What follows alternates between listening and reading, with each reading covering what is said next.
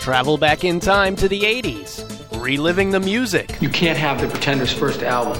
That's mine. I bought it. You did not. The catchphrases. Did you have a brain tumor for breakfast? And the wannabes. Sometimes I see you dance around the house in my underwear.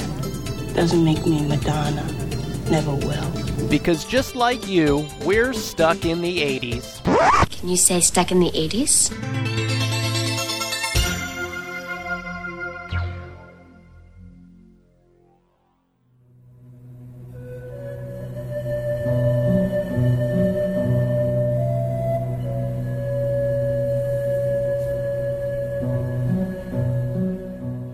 I'm going to give you a little advice.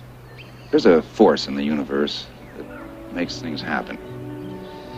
And all you have to do is get in touch with it. Stop thinking. Let things happen. And be the ball.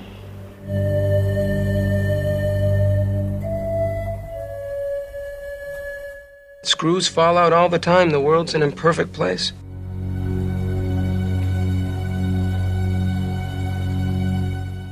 Don't forget to breathe. Very important.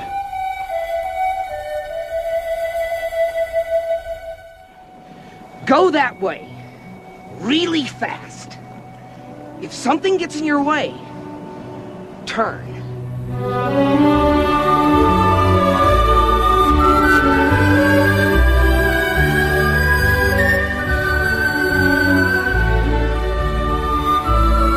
Hey, welcome to Stuck in the 80s. It's your host, Steve Spears. And Brad in L.A. And why all the Zamfir and 80s movie wisdom? Because today we learn about the book, What 80s Pop Culture Teaches Us About Today's Workplace, by chatting with author Chris Clues. You had to be big shots, didn't you? You had to show off. When are you going to learn people like you for what you are, not for what you can give them? Stuck in the 80s is now listener-supported via Patreon. Join us for VIP Zoom happy hours and more when you join at patreon.com/stuckintheeighties-podcast. Steve, please tell me that it's not when you get old your heart dies. That's a lot of pan flute there, Brad. Yeah, and you thought I was a dork for playing the bassoon? I'm a nerd, too. I just found that out tonight. We have news for the beautiful people. There's a lot more of us in our review. No, seriously, Karate Kid, Better Off Dead, Caddyshack, those are just a few of the 80s movies that author Chris Clues references in his series of books, which are titled, What 80s Pop Culture Teaches Us About Today's Workplace. Chris has 2 books out, Part 1 and Part 2. Each of them reference 10 movies from our beloved decade, and it reveals what these movies subliminally, or not so subliminally, which I can't believe I said it at least 50% right, taught us about our future jobs and workplaces.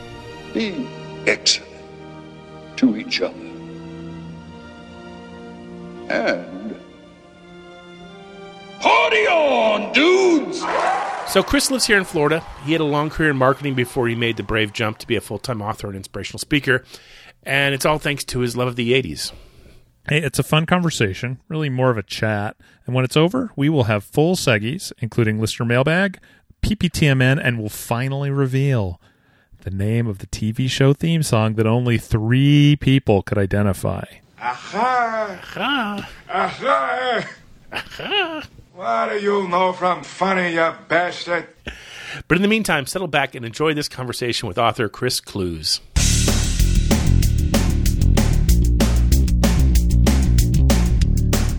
Chris Clues, welcome to Stuck in the 80s. Thanks, Steve. I'm so excited to be here. Thank you so much. Been looking forward to this conversation for a long time. First thing first, I have to compliment you on your books, What 80s Pop Culture Teaches Us About Today's Workplace. And here's the reason why. I am jealous of anyone who can turn our love of the 80s into an actual career. Well, I appreciate that. And I got to tell you, the first time that I was sitting in an airport, I was getting ready to go to a speaking gig to talk about what 80s pop culture teaches us about the workplace. And somebody asked me what I did for a living. And I said, I speak about 80s pop culture and the lessons we can get from it. And he just looked at me and shook his head and said, how the hell did you manage that? That was a defining moment for me because I absolutely love 80s pop culture. Just to gauge your age, according to mine, what year did you graduate from high school? I graduated in 88. So I actually just turned 50 2 weeks ago. Oh, nice. So you realize that the warranty on your body is now expired and everything from now on you have to pay full price for, right? I do. And I also know now that I get a free cooler if I join AARP. So you're about 3 years younger than me. So 88's about perfect. You spent like all your high school years, probably a couple middle school years and a couple college years in the 80s. So all your formative years. Everything, the way I describe it is pretty much everything I did for the first time in my life, I did in the 80s. That's good. Good, bad, and indifferent. Yeah. That changes when you turn 50. You realize there's a few medical procedures coming up that you're not going to like quite so much as the things you did in the 80s. I'm putting those off. So what events from that decade, pop culture wise or otherwise, have really stuck with you over the years?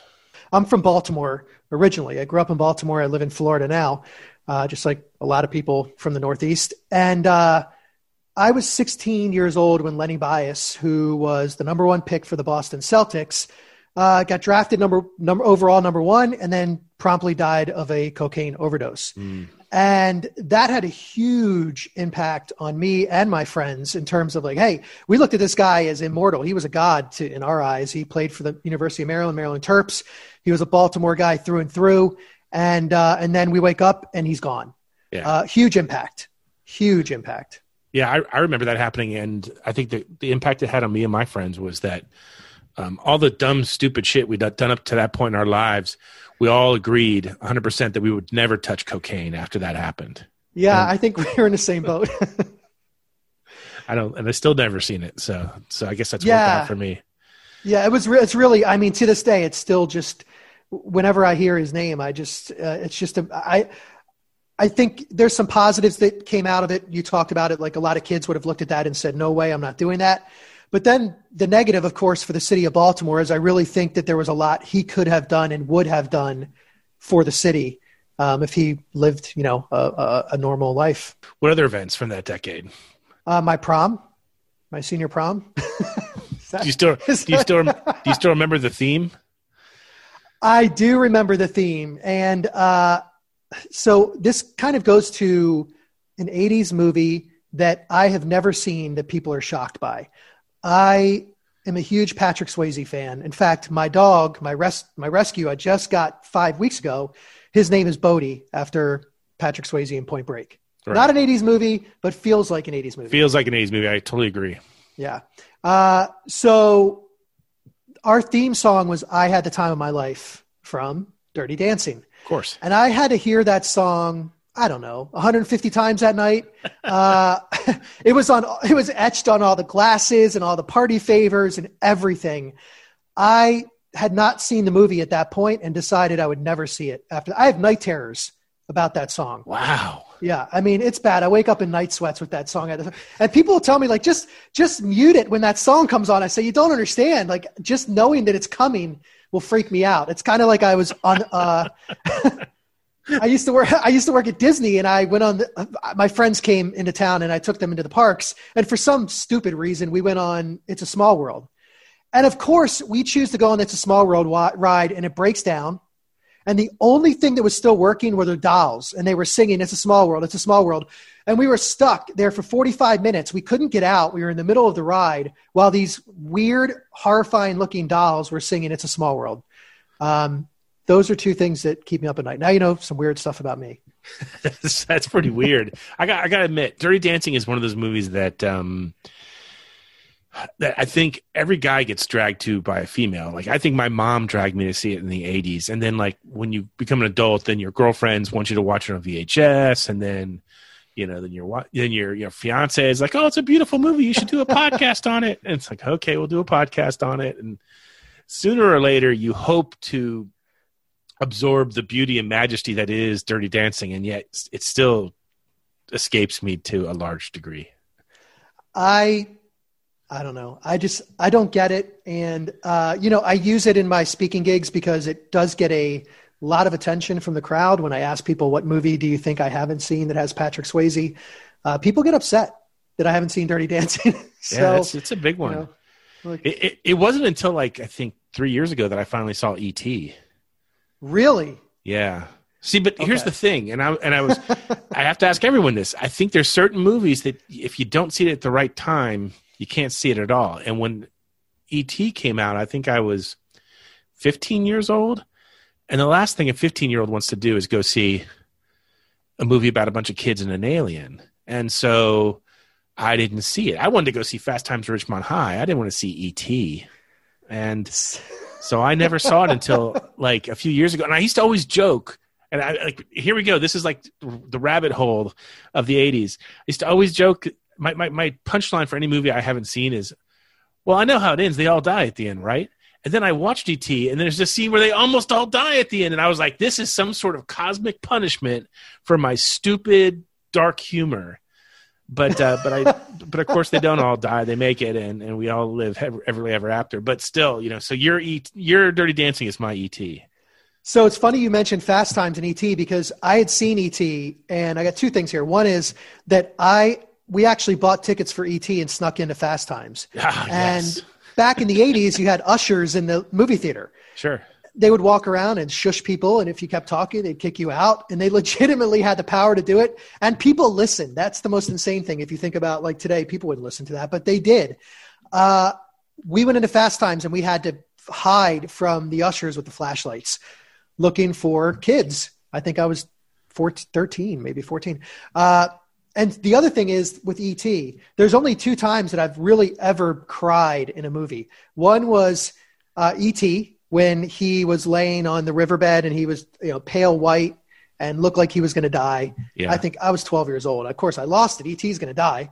And then I cried for, in Castaway when Wilson, the volleyball floated away and Tom Hanks is screaming, "Wilson, I'm sorry." And I don't know. I cried for a volleyball and an alien, I guess. I'm not really sure. So. Oh God, that's a good question. I should have had like a list of 80s movies you cried from, but it's amazing. It's just those two. I think I sobbed at the end of Last American Virgin. Yes, yes.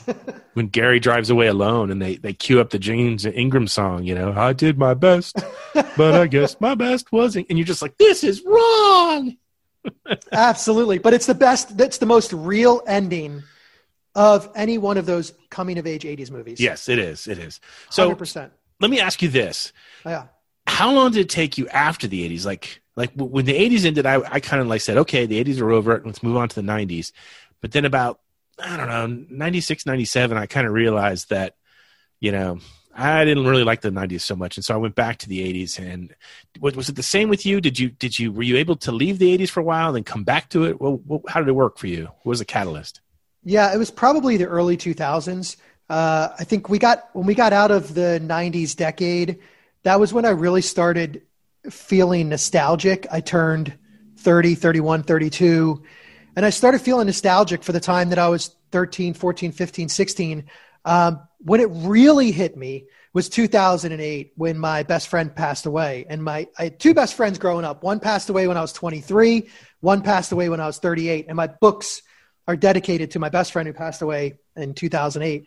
And I think that's when I really started going back again to the 80s because I realized I had done so much of my life had revolved around these guys and this guy, Dexter in particular, and the things that had happened to me through the 80s, the pop culture. One of the movies that we watched all the time together was Hollywood Shuffle, which is a classic 80s movie and highly underrated. Robert Townsend basically put it on his credit cards to produce Hollywood Shuffle.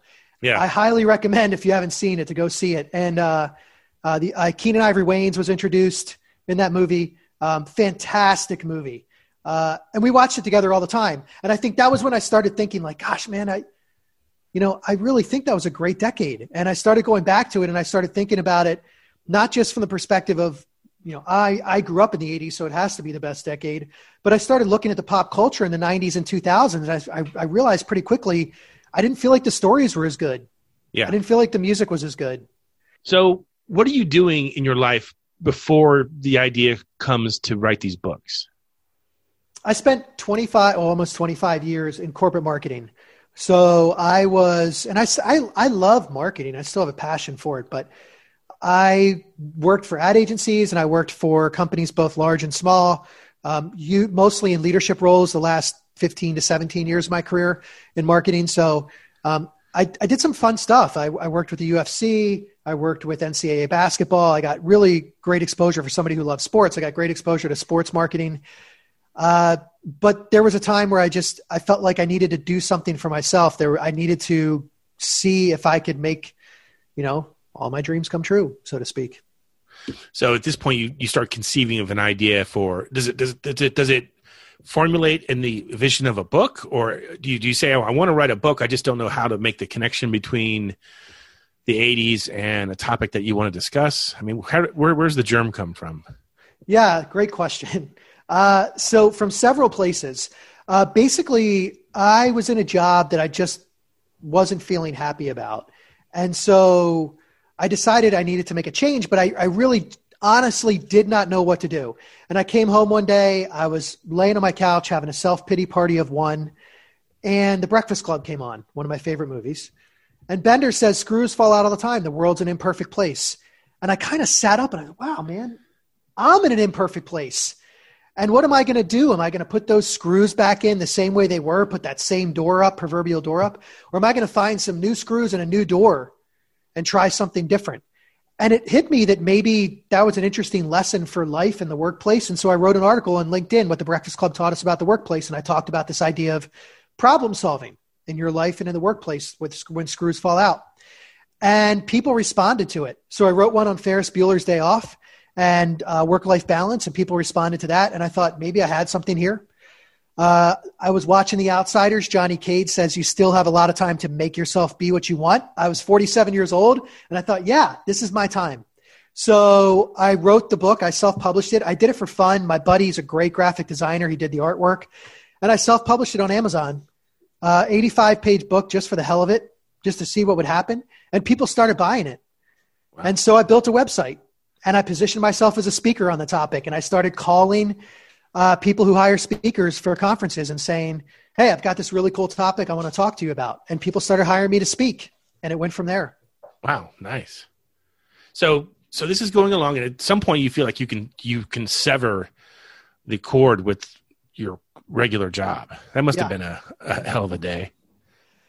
It was, it was an awesome moment. Well, I was burning the candle at both ends. I was global head of marketing for a global company. I was working 12, 13 hours a day. I'd go to the gym after work. I was home by 10 o'clock at night, ate some dinner, sat down at 11 and worked on this stuff. Wow. And that's when I started writing the second book. Till about 2 or 3 in the morning, I'd get up at 6:30 and do the same thing all over again. I was taking my vacation days to speak. So if somebody hired me to speak, I'd take 2 days off, use my vacation days, and I would go speak. And so that's what I did. And then I finally got to a point where I said, I've got to make a decision here. What am I going to do? And a lot of times it comes down to people saying, well, as soon as I hit this milestone, then I'll make the move. And as soon as I hit this milestone, because it's comfortable, you're comfortable. You're in a good job. You're getting paid well. You've got all the benefits. You've got the comfort of a secure position, and it becomes difficult to leave. So I didn't do milestones. I put a date in the calendar, and I said June 30th. And that was on May 14th or 15th. June 30th of that year, I think it was 2018 or 19, I'm leaving. And I put my 2 weeks in on June 1st because I knew they would need me for a few more days to help. And I left on June 30th. That was it. Didn't look back. So let's get to the meat on the bones here. You've obviously watched a lot of 80s movies to write these books. So the obvious first question I've had from the very beginning is, are there particular movies that you think are overly abundant in workplace advice, or are there particular screenwriters or directors who you find just their movies are chock full of great lessons? Yes. Yeah. Great question. So, I mean, the obvious one for me is John Hughes. And I think that's because I'm an 80s kid through and through. And so many of his stories still, I believe, resonate today. And there's some great lessons in him. He just knew how to develop a character. He knew how to tell a great story, and he knew how to feed on all of your emotions. And he had great dialogue. I mean, great dialogue. And that's what I look for. I look for quotes from movies that I can turn into lessons. And so I think John Hughes would definitely be one. Cameron Crowe is another. Good. Now he kind of, had some great stuff in the 90s as well, obviously, but Cameron Crowe, Fast Times at Ridgemount High and Say Anything. So, I think he's a great one too. And it comes down to the dialogue and the characters. Are there movies that you think get too much exposure from the 80s. Like you talk about Breakfast Club, and it's a movie I've seen obviously scores of times, but I feel like I've gotten to the point now where I've milked every ounce of wisdom or water out of that rock. Are there ones where you still feel like you can go back to them over and over and over again and still find more, great moments or interesting ideas or lessons? Or are there ones where you're just like, man, there's no that's just skin and bones now. Yeah, I think so. I mean, the Breakfast Club, what makes the Breakfast Club great, and I get it. It really, when people think about the 80s, one of the first things that comes to mind is the Breakfast Club. And then, of course, Don't You Forget About Me tends to be kind of like the iconic 80s song, although I would argue that there are better ones, particularly when it comes to alternative music. Some really, really good alt music that came out of the 80s. Sure. That people don't talk about quite as much. But yes, I mean, I think it depends. The dialogue is really what it comes down to. I think there are some that can be squeezed a little too much, possibly the Breakfast Club, although I think I've only just kind of scraped the tip of the iceberg on what that movie can teach us. And I'm still shocked that no one has brought it to Broadway, because I think it's the perfect movie to transition to theater. One set. It's one set. It's one set. I'm shocked that we are how many years ahead? I lose track sometimes. 36 years beyond it coming out, and or 35 years beyond it coming out, and we still don't have it in Broadway. I'm guessing that's a thing with the estate of John Hughes, that I'm imagining they have somewhat of a stranglehold on his characters and his storylines and what can be used with them, because you don't see any sequels to his stuff as well. I mean, for I presume the same reason. Yeah, although I just did hear that they're going to do a remake of Planes, Trains, and Automobiles with Will Smith and Kevin Hart. Yeah, I did see that. And I am of the ilk that I just don't like the 80s remakes. I like the 80s sequels. I like if we're going to, we're going to obviously move into Cobra Kai here. I want to answer your question first, but these sequels that are coming now are so much better than a remake, because what made the 80s pop culture and 80s movies great is these iconic characters that no one else can play, in my opinion. Sure. No one else can be Axel Foley. Eddie Murphy is Axel Foley. I mean, I love Kevin Hart and I love his movies. And if they were to choose him to be Axel Foley, he'd probably be the best choice. But no one else can be Axel Foley. No one else can be, maybe this is the point with the Breakfast Club, no one else can be Ferris Bueller. Matthew Broderick is Ferris Bueller. Domino's Pizza tried it with the kid from Stranger Things with the commercial. Yeah, it was funny, and they caught a lot of the essence of it. But you couldn't make a movie today and say, this is Ferris Bueller now. Correct. You couldn't make a movie and say anybody else is Lloyd Dobler. Or Prince Akeem from Coming to America. That's Eddie Murphy as well. I could go on, but the remakes just don't work because I think those characters are iconic. I'd like to just see them re-release the movies, in my opinion. So that brings us to an interesting point, because you say you like the sequels better than the remakes. So you have something like a Cobra Kai, which I think right now is enjoying finally the spotlight it has deserved since it first came around. It is. I don't know how you feel about it, but I just think it's pure genius. It's fantastic. It's absolutely fantastic. Yeah, I agree. I absolutely love it. And I think what's great about Cobra Kai is they're the ones who took the risk, I guess, and said, hey, let's try this. Let's take those characters and see what they're doing today. And now they're talking about doing that with a number of different movies from the 80s. I've heard 5 or 6 that they're seriously considering doing this with, which could be really, really interesting. And then, of course, I also heard they're going to do it The Sandlot, which is a 90s movie that feels 80s, and it's going to be based in 1988 or 1989. So there you go. Still has an 80s feel.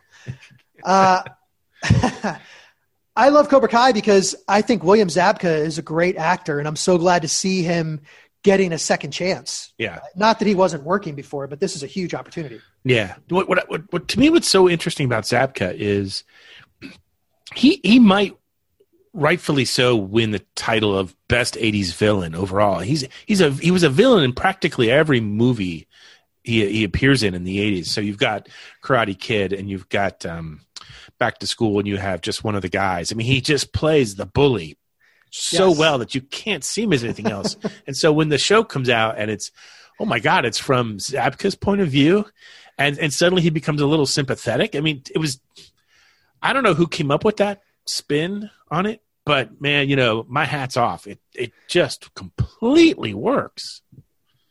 He comes off a lot sympathetic, and I absolutely love his character because they wrote him as a real character. They really made him raw, which is how you would expect him to be. Yeah. We all know guys like him. You know, I mean, he's still driving the Camaro, still has the jean jacket, still, you know, I mean, he's a real guy. There are real guys like that out there right now today. And they wrote him exactly as you would think he would be. And that's what I really love about his character. And I also think Cobra Kai, what's great about it is that it's just the right amount of cheesy 80s as well. I mean, listen, I love the 80s, I love 80s pop culture, but if you go back and look at some of the movies, you look at how some things were drawn out and how the romance scenes happen and the music that they used. And Cobra Kai is doing a great job of tying that in and using great production values as well.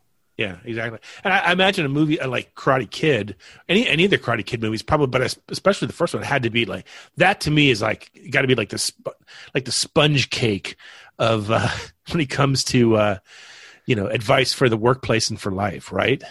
Totally, Mr. Miyagi. I mean, he's when I think about him, his character, it makes me relax just thinking about him. He is in my opinion, one of the greatest characters in movie history because of what he represents in the movie. Honor, integrity, ethics, morals, patience, discipline, all of these things. He is really a great character through and through. Walk right side, safe. Walk left side, safe. Walk middle, sooner or later, get the squish, just like grape. One of the things that really comes out from him when we talk about lessons, this idea of, right now, a lot of us are stressed, whether we're in the workplace or not. There's a lot of stress. This idea of workplace wellness, people are working remote who never have before. They're scared. They don't know potentially what's going to happen with their job. They're missing their coworkers. They're missing the camaraderie. They're missing the social interaction. And when he was teaching Daniel, the whole wax on, wax off scene, and he says, don't forget to breathe. Very important. And those words are, they tell a great story about stress and workplace wellness and managing stress. Because if you've ever had dehydration, I have. Stress is like dehydration. By the time you realize you have it, it's too late. Yeah. And this idea of not forgetting to breathe, and I don't mean in the real sense, breathe. Of course, luckily we all breathe involuntarily because I'm not that smart of a guy. And if we had to think about breathing, probably wouldn't have made it to 50. But I think this idea that we could, the workplace wellness idea and the stress relief, breathing can be a lot of different things. It can be stopping to get a cup of coffee or a cup of tea. It can be playing with your kids, playing with your dog. It can be walking outside and just breathing the fresh air, whatever it is that you need to do when you feel that stress coming on. Those signs are always there. We can see them. And when we get stressed and we look back, we're like, gosh, I really saw those signs, but I just didn't pay attention. And then 3 or 4 days later, sometimes you're still trying to get that stress off of you mentally and physically. And so this idea of not forgetting to breathe, very important. And, think of Mr. Miyagi when you're starting to feel that stress building up, because if you've ever had dehydration, it sucks. And when you have a bad case of stress, it sucks equally. And it takes a long time to get rid of it. So yeah, very powerful character. So for every Karate Kid movie out there, and I agree, I've written blog items over the past, like everything you need to learn in life, you can learn from a John Cusack movie. I wrote that, and I had awesome. 40 lines from him over the years.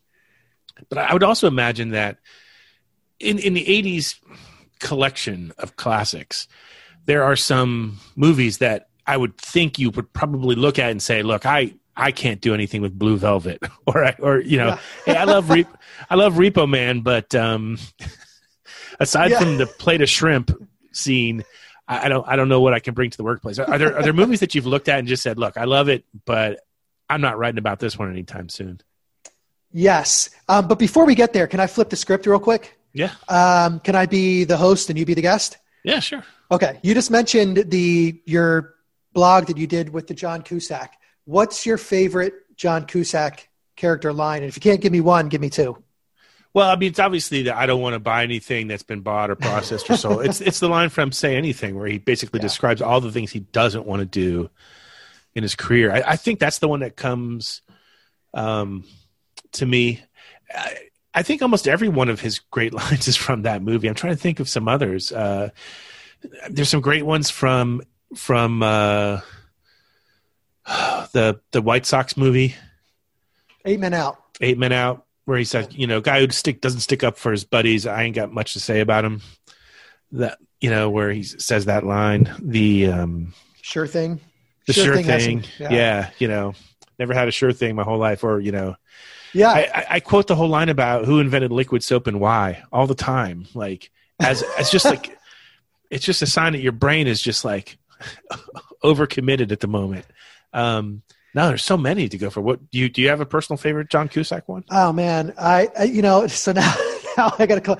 There's so many. I love the.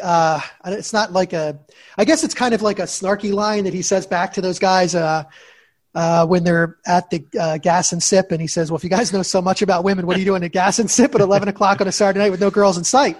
By choice. By choice, man, choice. And they're like.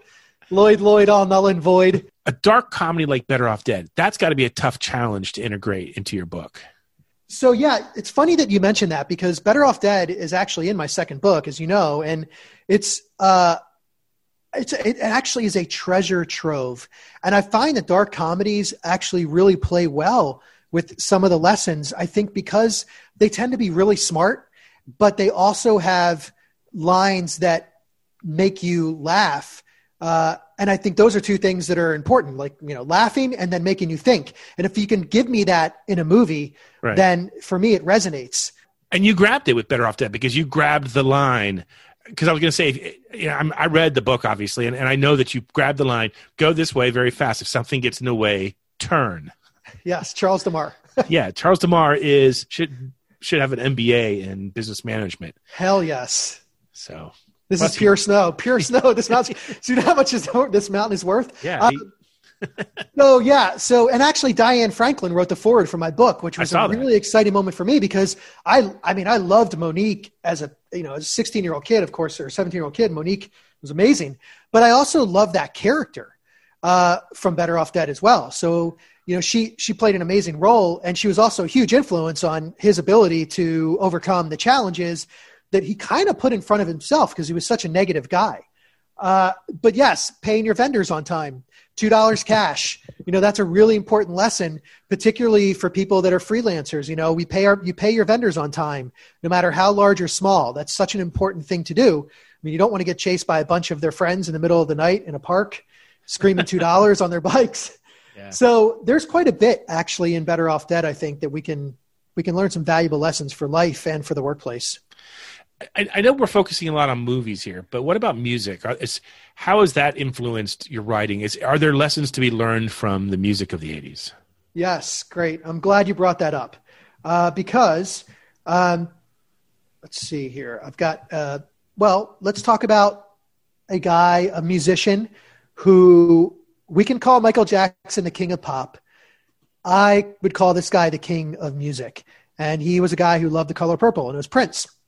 And Prince, the guy, for me, when I think of 80s music and influences, and not just what he did, not just what people saw, Purple Rain, but the things that he wrote, Manic Monday for the Bangles, and Nothing Compares to You for Sinead O'Connor. And I'm sure there are a number of other songs and music that he composed.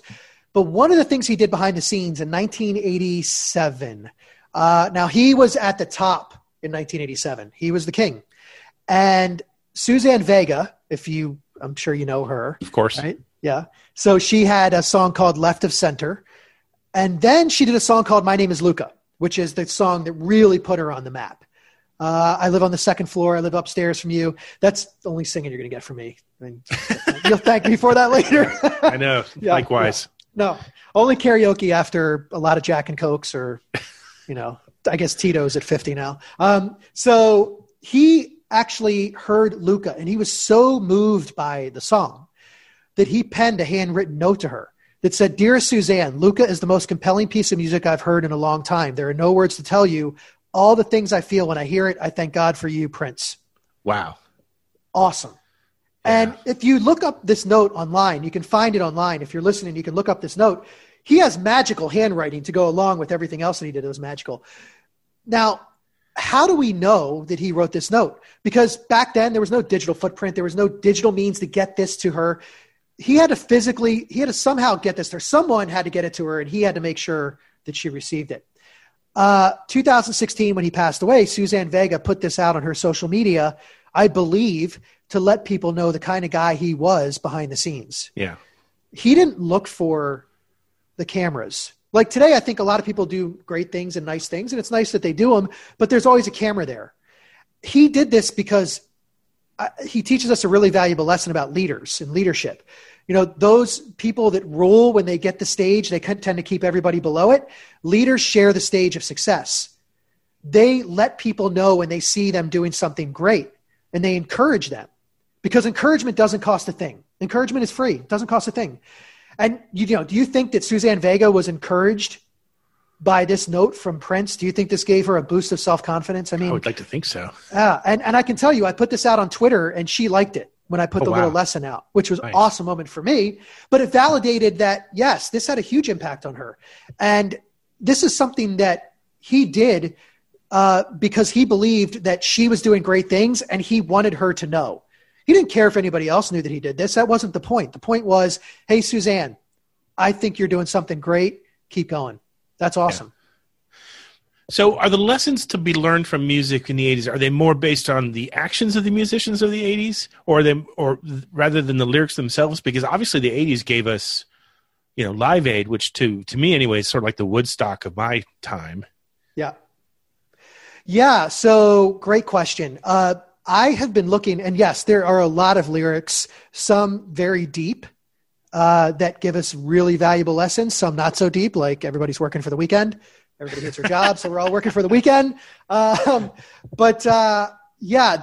do. And I haven't approached that yet because there are some complications, I guess, legally with how you use musical lyrics when you put them into a book. And I'm still doing some research on how I can actually create a book that ties back to specific lyrics and the lessons that we can gain from them. And even the events like Live Aid and other large events that were happening during the 80s. That's kind of where they kicked off. Woodstock was a fun event, but then musicians got together for a cause, several causes in the 80s. And so I haven't gotten there yet. I just saw this note from Prince, and my first instinct was, wow, this is amazing. And my second thought was, what does this tell us about this guy and about ourselves? So what are you up to these days? What projects are you working on next? So I'm working on a third book, and the third book is going to be both workplace and life lessons. Nice. I really want to move into life lessons. And so, as an example, Vision Quest will be one of the movies in this third book. It's got some great life lessons. I think one of the greatest underrated monologues, first underrated movies from the 80s, but then secondly, underrated monologues in the 80s is Elmo, the 6 minutes. Yeah, 6 minutes on the mat. It's not that big a deal, Elmo. It's 6 lousy minutes on the mat, if that. Ever hear of Pele? Yeah, he's a soccer player. Very famous soccer player. I was in a room here one day. I'm watching a Mexican channel on TV. I don't know nothing about Pele. I'm watching what this guy can do with a ball on his feet. Next thing I know, he jumps up in the air and flips into a somersault and he kicks the ball in, upside down and backwards. The goddamn goalie never knew what the fuck hit him. Pele gets excited and he rips off his jersey and Starts running around the stadium, waving it around over his head. Everybody's screaming in Spanish. I'm here sitting alone in my room. I start crying. Yeah, that's right, I start crying. There's another human being, a species which I happen to belong to. He kick a ball. Lift himself. The rest of us sat as human beings up to a better place to be, if only for a minute.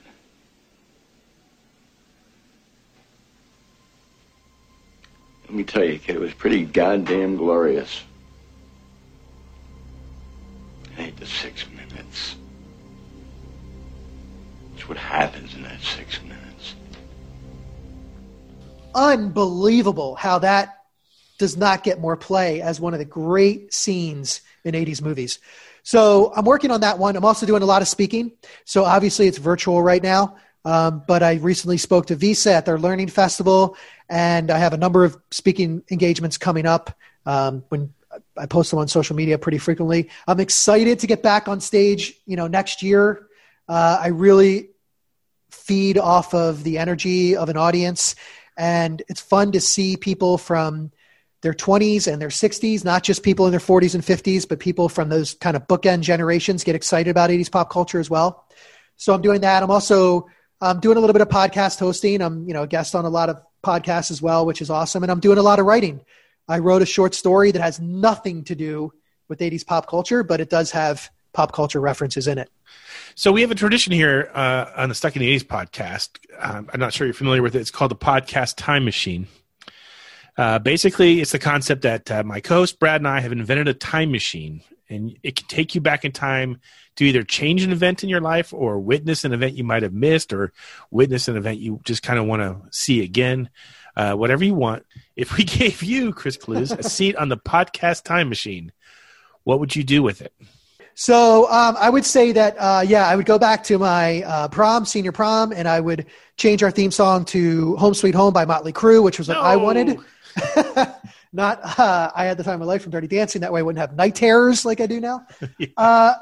I would say, no, to get serious, because Netflix has a documentary on this recently, and it reminded me of the impact of this moment. It was a Space Shuttle Challenger exploding, and I would want to take that moment back and have that crew go safely into space and safely return. The Space Shuttle was such a huge thing in the 80s, and it was really amazing to watch as a kid. These people go into space. It was incredible. And they rolled the TVs into the classroom for the Space Shuttle Challenger in 86 and we watched it explode, and it was horrifying. And as an adult now, looking back, I think about the crew. I think about their families and the impact, the wider impact it had on all those families, and that diverse crew that went up into space, led by Krista McAuliffe, who was a teacher and became an astronaut. I mean, that is awesome. And so I would really go back and change that, because we're 34 years beyond that. And imagine what all of them could have and would have accomplished and contributed to society had they gone up safely and returned safely. That's an actually really selfless use of the time machine scene. I applaud you for that. Well, thanks. I have my moments. Hey, Chris, thanks for being on the show. We look forward to talking to you again when you have your next book out. So I would say, if you want to follow me, chrisclues.com, CHRSCLEWS.com is my website.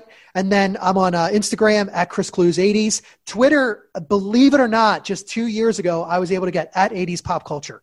I don't know how that was available, but it's too bad we can't go back 20 years and I could squat on that for a URL, because I could probably make some money. At 80s Pop Culture, Facebook, Chris Clues, and LinkedIn, Chris Clues.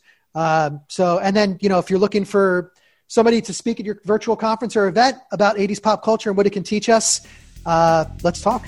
Sounds great.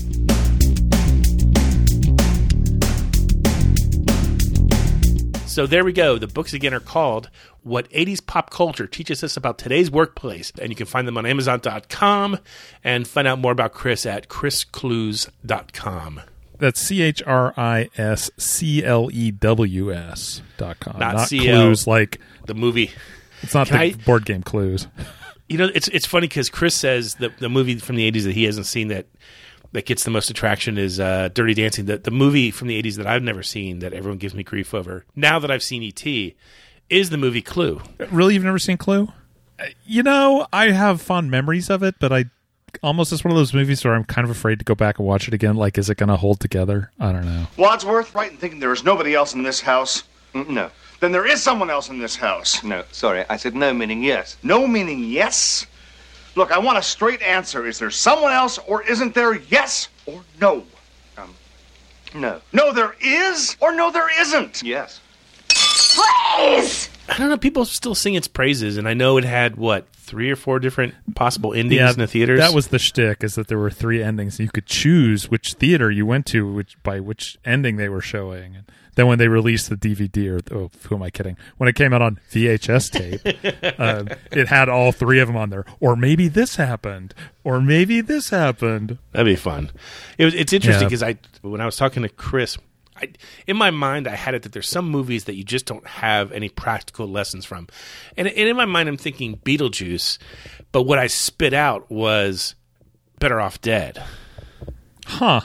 That's a strange Freudian slip. When you started talking about Monique, I was sure I would have bet all of your retirement money, Steve, that he was going to bring up a line about success. I think all you need is a small taste of success, and you will find it suits you. I thought that was going to be there for sure. And he doesn't. He left me hanging. That better be in the book, Spearsy, or I want my money back. It might be. I'll have to go back and reread that chapter. Obviously, I was at that point, I was so frazzled by making the Beetlejuice Better Off Dead confusion. The other thing I took away from that interview, Steve, is that it is possible to make a career as an 80s guy. And we are on the first step of that, just like he was. This is our side hustle. It's a very small side hustle. We're going to be as old as those guys in the Muppets before we finally make this into a full-time job, but that's I'll take okay that. with me. I could sit in a balcony and be snarky at other puppets, no problem. Well, they say all good things come to an end. What's that got to do with this show? You know what else I could be snarky about right now? The Seggies.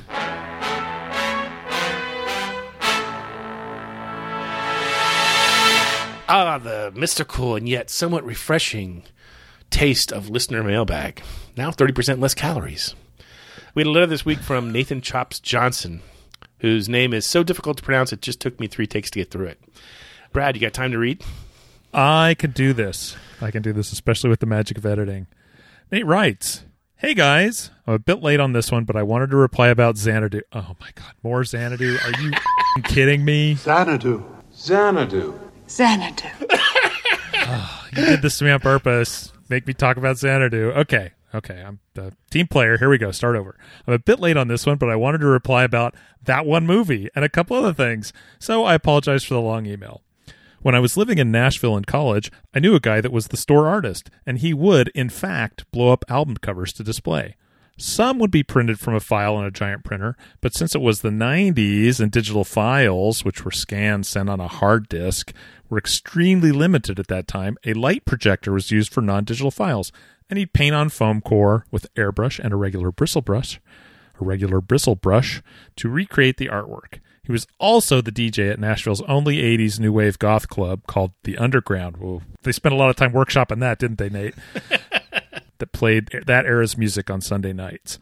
I went to class tired on many a Monday morning. Also, the Pacific Auditorium is a public skate park now, and there is one spire left. I've been there a few times showing friends around. Brad, you may have passed it heading to the Grove. He assumes I actually leave my house. It is just a few blocks away on Beverly Boulevard. I drove past it for years, and I didn't realize it. This week, I watched Mannequin, and it is kind of just a remix of the Xanadu plot, but with an Egyptian theme. Creative guy gets fired for being creative and not productive. Hot babe from another time and dimension shows up to validate his creativity, inspire him, and save him. They fall in love. There's also dance scenes and fashion montages. I can't decide if Estelle Getty is the boss with the history of the department store in her memory as the Gene Kelly character, or if it's Meshach Taylor as Hollywood who gets that nod. Also, each film has a hit song that is a guilty pleasure. Look at him with the dumping. Who are you to criticize? Still hopelessly stuck in the 80s, Nate Chops Johnson. Wow, he nails it on Mannequin. I would never have made that connection. I had the same exact reaction while I was reading it. My mouth hung further and further open. He nails it, and I have to sit here and say I will watch Mannequin anytime it's on. It's so over the top, cartoony, ridiculous, but I love it. It's so dumb. Yeah, it is. It is a certain level. It is 80s cheese. It's Armand is the wind. We love your letters. Just send them to podcast@sit80s.com.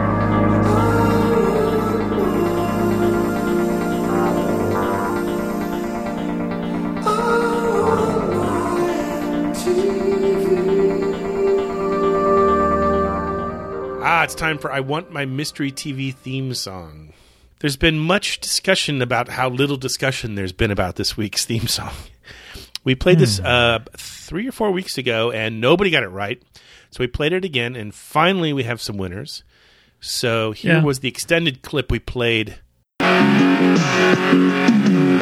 in the cold, going nowhere, tired of towing the line. Can't get ahead, setting my watch to somebody else's time. That's the theme to Hawaiian Heat. Out in the cold, going nowhere, tired of towing the line. Can't get ahead, setting my watch to somebody else's time. Some might call it a twist of fate, a lucky throw with the dice. All I know is we took a chance and landed in paradise.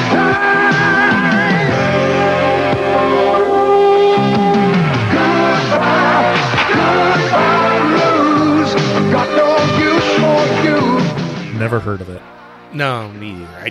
It gets harder and harder to pick out these theme songs, and I was just happy that I finally found something that Chris Cooling didn't at least get the first time around. So yeah, seriously.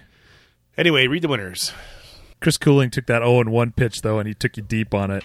Winners this week include Jenny and Sam Stiles, Denny Geister, and Chris Cooling from Forgotten TV, who writes, the answer to this obscure show is Hawaiian Heat, running from September to December 1984 on ABC, the American Broadcasting Corporation.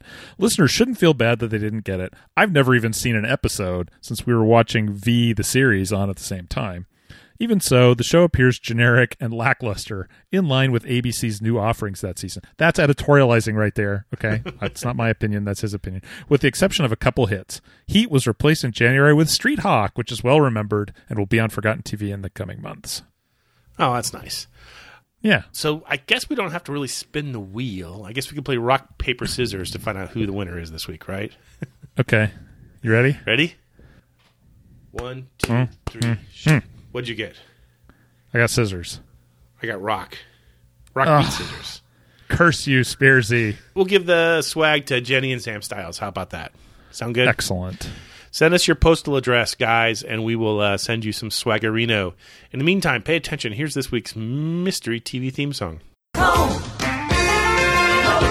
If you know it, email us at podcast@sit80s.com and tune in next time to find out if you're a winner. We'll be right back after this message. 4 men are drawn to an ancient Anglo-Saxon fort, site of a fierce battle. They enter the shadows of a ring of trees, and without warning, one of them is grabbed by an unseen force, lifted 5 feet in the air, and suspended for 30 full seconds. There are so many hints of a world more remarkable than we ever imagined, and of abilities that we barely suspect. Mommy, all I could think of was you. I know. Send for your first volume on a free trial basis and see if you can explain these things away. To order your first book, Mystic Places, call 1-800-572-2400. Examine it for 10 days. Keep it and pay just $12.99 plus shipping and handling. Other books will follow, one about every other month. Keep only the ones you want. Cancel anytime. And we're back. And let's play an old game we like to call Please, Please Tell Me Now. Please, please tell me now. Please, please tell me now. Hey, so we got a letter from Mike and Oz. I'm going to assume that's Australia. Nice. We're making nice with the Aussies these days. Yeah. We should say more nice things about NXS and Midnight Oil. Really get on their good side. They got the new music out, so. Anyway, Brad is feeling plucky today, so we'll let him read the the question. Oh my gosh, it took me about 8 takes to get through that last letter. Here we go. I'm feeling good though. I'm gonna get it all back right now. Mike writes, "Hey guys, you recently talked about the quote amazing acting of Air Supply in the video clip for Making Love Out of Nothing at All in episode 568, the Close But No Cigar show for number 2 songs from 1983. Oh my gosh, you guys, that video. I'm going to watch it as soon as we're done recording this. It's so good. It reinforces why some artists should stick to their craft and save us all from irreparable damage to the eyeballs. There are a number of terrible 80s songs I enjoy that fall way short in the video clip idea, execution, or acting. Songs like Invisible Touch by Genesis, Hello Drumstick Miming, Frank Stallone's Far From Over, or Laura Branigan's Self-Control, a clip that includes a bizarre and really creepy old man in a mask following Branigan around, a dance orgy, and a hallway of jazz hands. I mean, seriously, what the hell is going on there? I know it's difficult talking about music video clips on a podcast, but could you please tell me now what songs you love to listen to but struggle to watch as they serve to remind you of what should have stayed stuck in the 80s? First, let me just say, the drumstick miming doesn't bother me because everyone does that. I'm doing it right now. Ba-da, ba-da, ba-da, ba-da, ba-ba. It was great. I nailed it. Different Genesis song, but still. Actually, that's Phil Collins. Oh, that's right. See? People pay us for this expertise? Oh, that's right. No, I know. Can you believe that? Oh, wait. It's, Here's my answer. Thanks to Brad for basically giving me an answer. Because I'm totally in denial about bad music videos. Separate Ways, Worlds Apart by Journey, when they're all playing air instruments. That might have been cool in the early 80s. Might have been. But it is just unwatchable now. It just looks silly. Still a fun song. It is. What's your pick? Okay, my pick, and I may have talked about this on the show before, the video for Iran by Flock of Seagulls. I love Flock of Seagulls' first album. I honestly, I think that album can do no wrong, and I'm almost willing to just forget anything else happened in Flock of Seagulls land. And when you saw this video at the time, it's like, oh my gosh, this is so crazy. What's happening? It's just like, it's just swirling and twirling, and it's just so cool. And I distinctly remember seeing it again maybe 15 years ago now and realizing, hang on a second. Those are cheap mirrors surrounding a video camera wrapped in aluminum foil, like a tripod that's just wrapped in aluminum foil. That's the whole thing. The shoot cost about, what, $30 for some mirrors and a roll of tinfoil? It just is so stupid looking, and I can't watch that now without being like, I can't believe I like this. What is wrong with me? I have one more. I just popped into my mind when you were describing that video, is pretty much any of the missing persons videos from the early 80s. Where it's like, hey, Joe, do you have any, like, white paint tarps? Yeah, I got a whole truckload of them. Bring them on over here. Let's just, what do you want me to do with them? I'll just throw them around. Just, leave them over there in the corner. We'll come up with something. By the way, do you have any, like, sort of soft metallic stuff that we could, I don't know, use some wire cutters and make into, like, a bikini? Yeah, I got half a truck of that over here. Bring that over, too. It's just, okay. I don't know what your kids are up to there in the studio, but have a good time. And action. Hey, I still love them. If they're on right now, when we finish this podcast, after I pour my 32-ounce bourbon, then we'll see. Hey, we love your questions. As always, send them to us. Put PPTMN in the subject line. And the email address, Brad, I forget. Why, Steve, it's podcast at sit80s.com. Hey, we got a few minutes left. We have some new patrons to thank. We do. We are, again, we say this every week, but we are so grateful to those of you who are continuing to support the show. It really means the world to us, and it does help us keep the show going, for which we are grateful. Our new patrons this week are Michael Dodd, Chuck Coverly, and Christopher Vern Varney. Thank you. Thank you indeed. Hey, that's all we have time for this week. I hope you enjoyed the interview with Chris Clues. Remember, you can find his book on Amazon.com. But in the meantime, stick with us because we're going to remain here, Brad and myself, hopelessly stuck in the 80s. Stuck in the 80s is now on Patreon. If you'd like to support the show, go to patreon.com/stuckinthe80s podcast. Special thanks to Check Battery Daily for our theme music, and thanks for listening.